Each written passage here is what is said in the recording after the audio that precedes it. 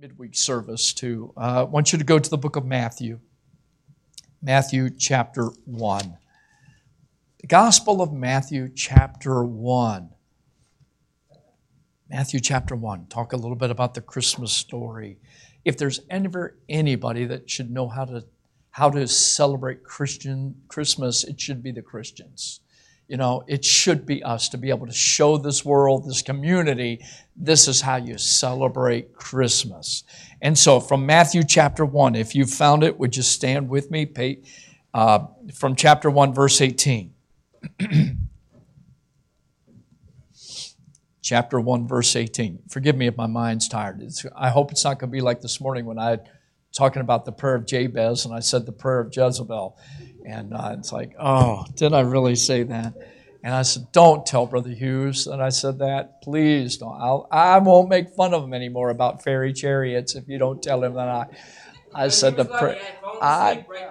Yeah, you were dozing off, so I said it just the right time. But you know, it's been one of those days.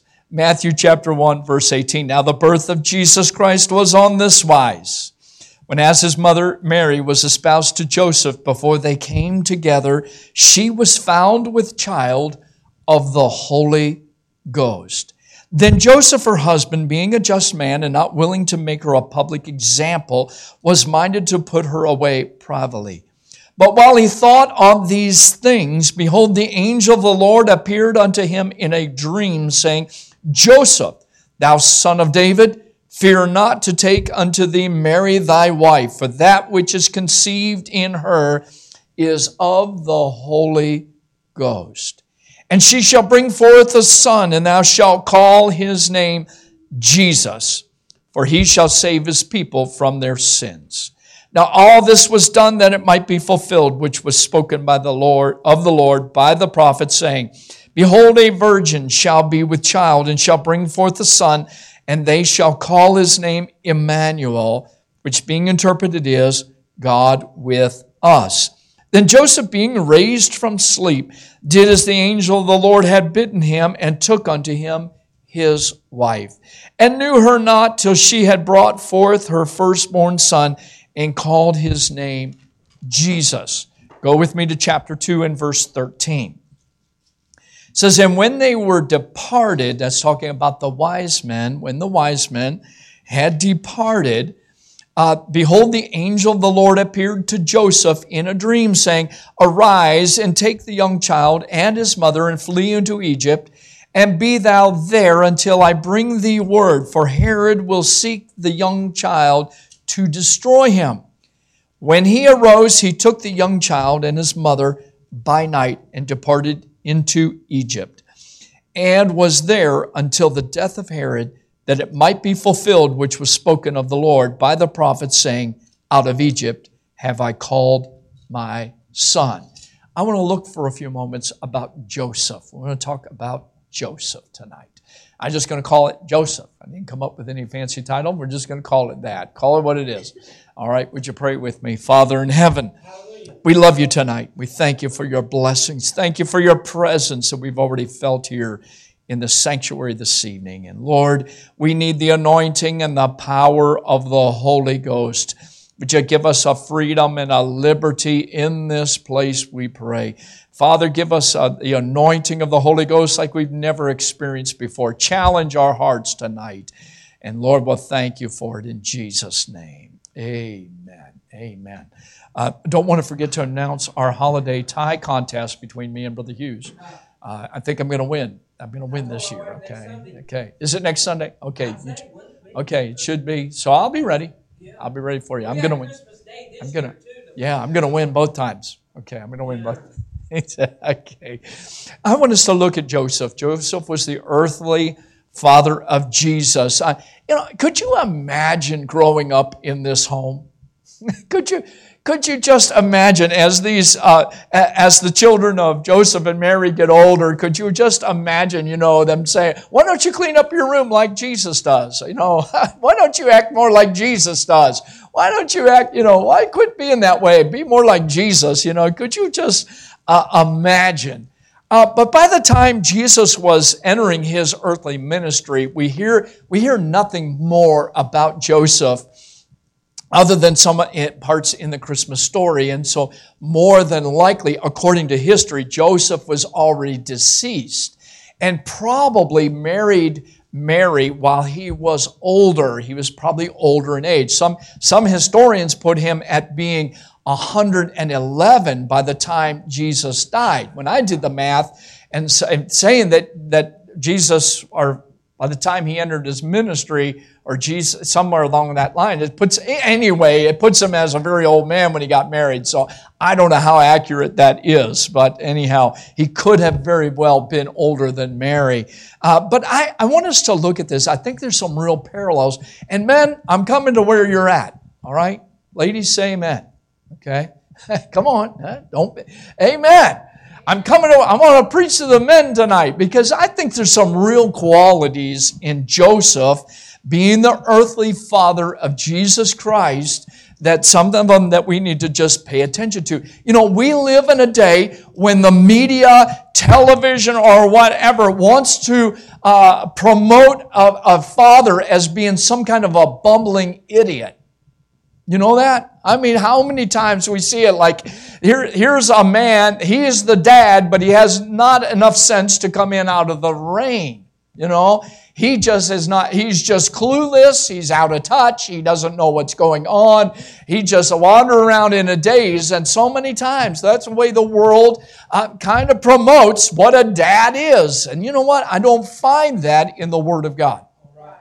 I think strong churches are built on strong men. With strong families. Strong families have a strong man as the leader. And in this age of women's lib, I tell you what, if a man would love his wife as Christ loved the church, there's not too many women that could resist that. That he's willing to lay down his life for his spouse, his wife. You know, I mean, we wouldn't have this, but, you know, look at the way we have it in our society today where men treat women with disrespect, and it's no wonder. But I tell you what, Christian men ought to be different. You ought to love your wife as Christ loved the church. Amen, ladies? All right. I mean, come on. I gotta, you know, it's like we did with the kids on Wednesday nights. You know, it doesn't hurt to say amen or nudge them a little bit. You know, you better sit up and listen. But, you know, it's really true. Our nation, to have a strong nation, we need strong churches. And to have strong churches, we need strong families. To have strong families, we need strong men with that leadership. He's willing to be the leader in his home, in his family. I just admit to you, I've not written a book on this. I'm not the leading authority. I made my share of mistakes being a dad. I made my share. I did not have a good example. I probably knew more what not to do than what to do. My dad wasn't there. I just, you know, he just really wasn't a part of our lives. I don't remember him ever really disciplining me. I don't remember. I remember my mom doing more of the discipline than my dad ever did. I just don't remember. I didn't have a good role model. I didn't have a good example. And so it was a struggle in order to be a good dad. You know, we have this text going on today, which of my kids were worse between the brothers. I think Nathan may have been the instigator in this about which one we had the harder time raising. And so when it got to me, this text got to me, I said, I choose to remain neutral in this debate. But I said, I had to beat the devil out of both of them. Okay, I mean, I had to beat the devil out. And so, you know, my son then wrote back and said, go to church, preacher. So, and I guess because I wouldn't take sides, but, you know, it's like a missionary family that we knew real well. And they had the littlest boy, they said they didn't let him on the platform yet because they weren't done beating the devil out of him. And so, but you know what? It means you got to take the leadership. Man, you got to take the leadership within your home. And so a couple of things I wanted you to notice about Joseph. We know, first of all, that he was a provider. He had a skill He had a job. Even though we know they were very poor, he still had a trade. He was a carpenter. That means he had a carpenter shop. So when he got to Bethlehem, you got to remember in the story, they traveled there. They left their home to go to Bethlehem to pay their taxes. And so it was just that time when Mary was just about due and she was going to have her baby. It was meant to be in Bethlehem.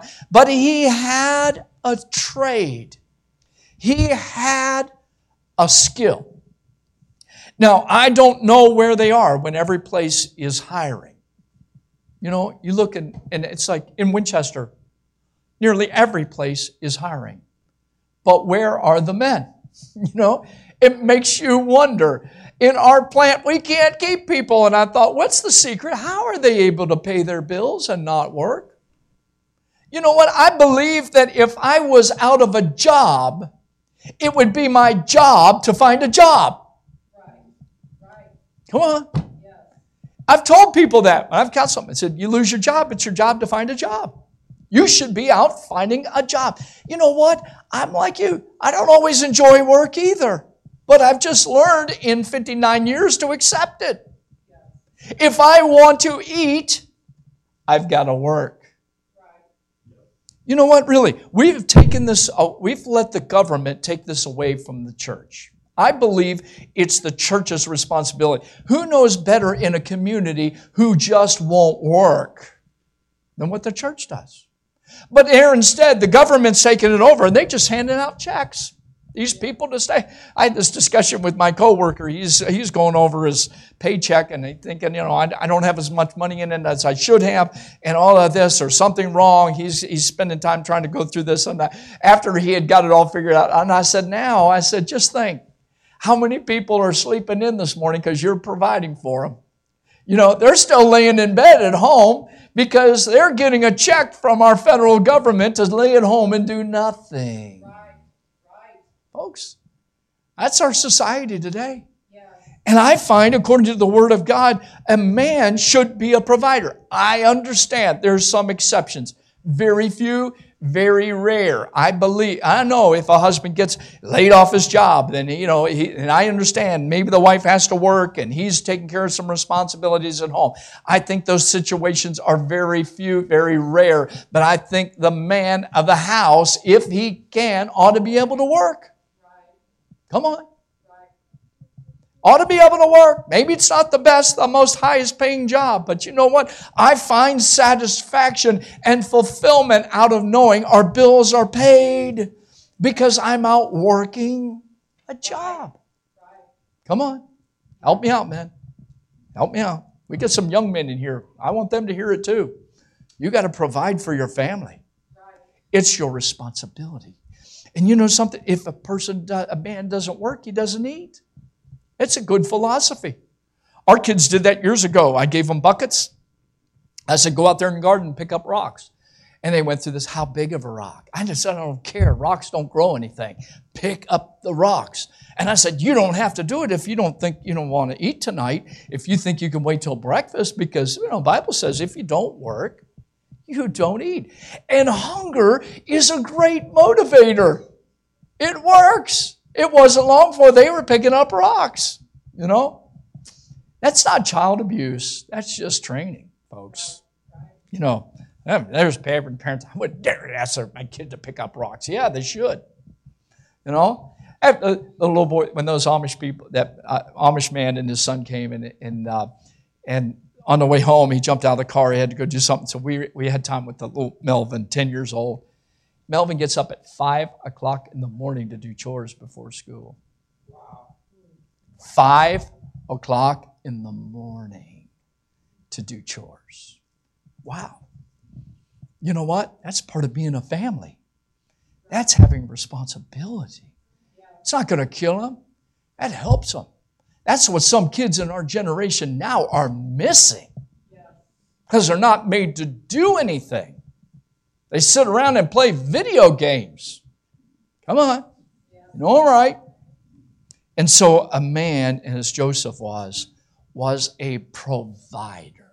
Let's go on deeper in the story. The second thing, he showed kindness or compassion. When you find in this story, when Joseph found out that Mary was with child, it'd be like any of us. So the first thought, she's been unfaithful. How'd that happen? She's not been faithful to me. Here she is. She's found. She's ready to have a child. At that point, the angel had not appeared to Joseph.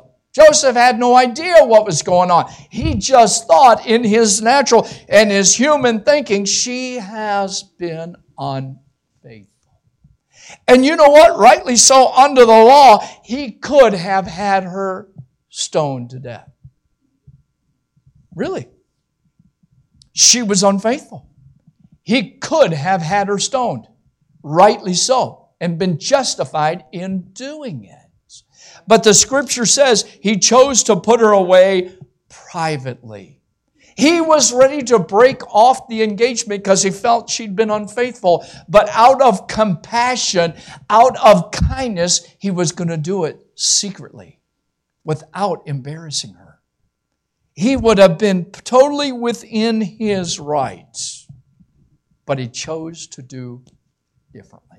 You know what I find? A real man, a godly man, ought to be a man of compassion. You know that? Ought to be. You know what? It's even the Bible tells us about Jesus was a man of meekness. And you know what? That is strength under control. It's like a horse that is broken. There is strength there. There is power there, but it's under control. You know what? A man, a real man, a godly man ought to be in control of his emotions, ought to be in control of himself. I just don't think a man needs to go into a rage, and just a rage monster and start going crazy. I just don't think that. You know what? I think a Christian man stops and thinks before he acts. Yeah. Come on. Right. Thank you, ladies. Thanks, Sister Jeffries. But he showed kindness. He showed compassion. That's a real Christian quality. Amen.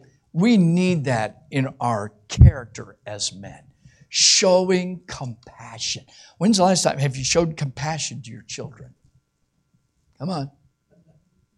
Have you showed compassion? Men, have you showed compassion to your wife? Have you showed kindness to your wife? Come on. Help our marriage. What do you? She's back there waving her hand at me. All right. I'm waiting. Why'd you choose to sit way back there, Sister Jeffries? But okay. Yeah, excuses. But I'm showing compassion and kindness. Yes. God wants us to show compassion. And that's just what Joseph did. Publicly, he could have shamed her. Publicly, he could have embarrassed her, had her stoned, but he showed kindness. That's the way a godly man ought to be. That ought to be part of our Christian character. Amen. To show kindness. Next one, third one. He was obedient. I want you to notice here, the angel appears to Joseph in a dream. I don't know if you've ever seen an angel. I never have until my kids were born. Then I saw these little angels. Little angels, Brother and Sister Davy, when those, and my grandkids when they were born, those little angels, every once in a while take their halo off and just polish it and put it back on.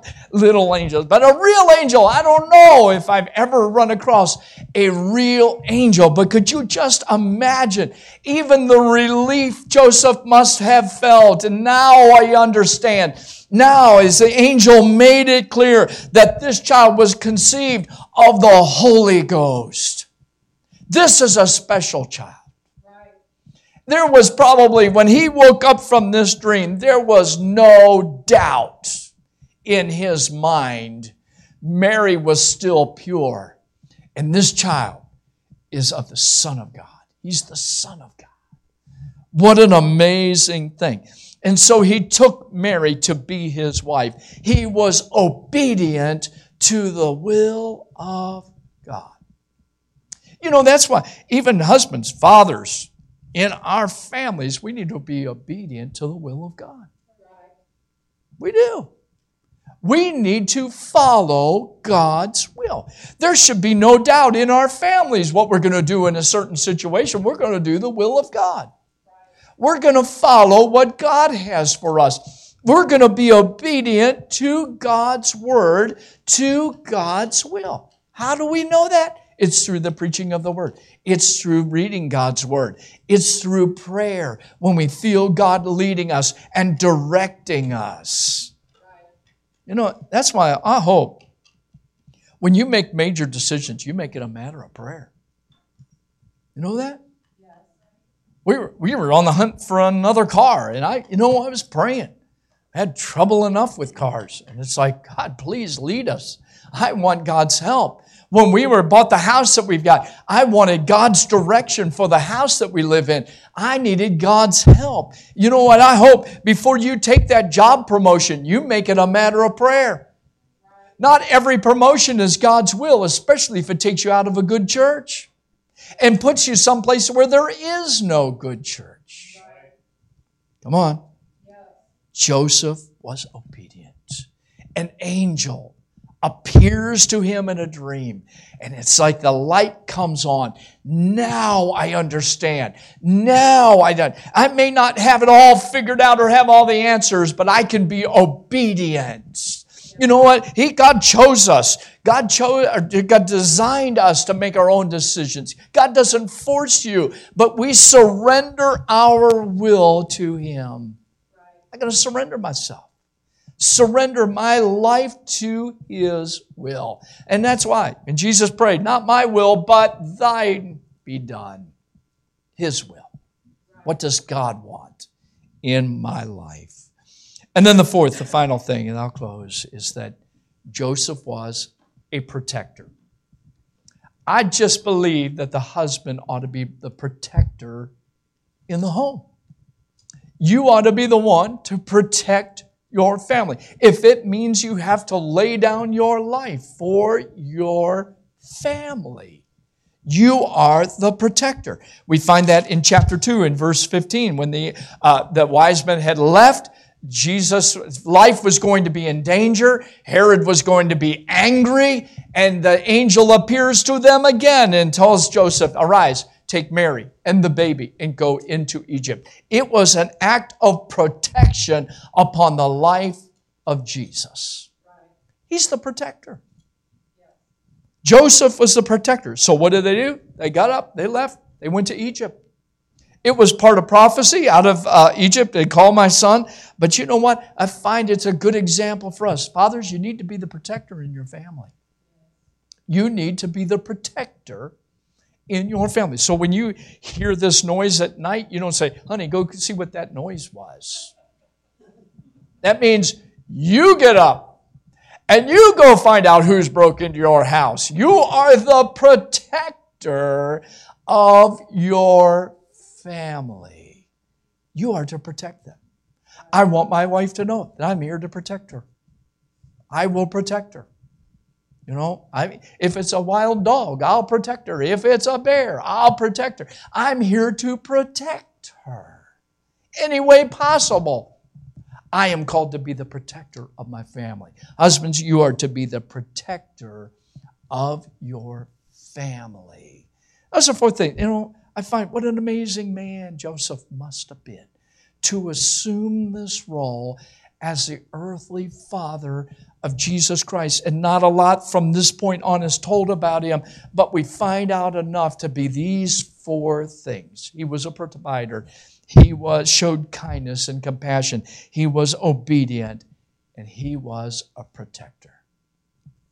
You know, I find out if you failed in some of these areas, God's grace is still there. God's grace. I've not always been the role model that I should be. I've failed in a lot of areas.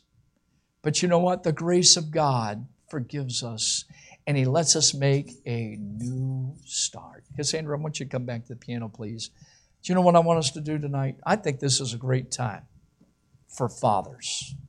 Here at the Christmas season, you know, and say, hey, I make a new commitment to be the role model, to be the dad, the father that God wants me to be. Here's what I want you to do. I want all the dads on their feet. I want you to make your way up to these.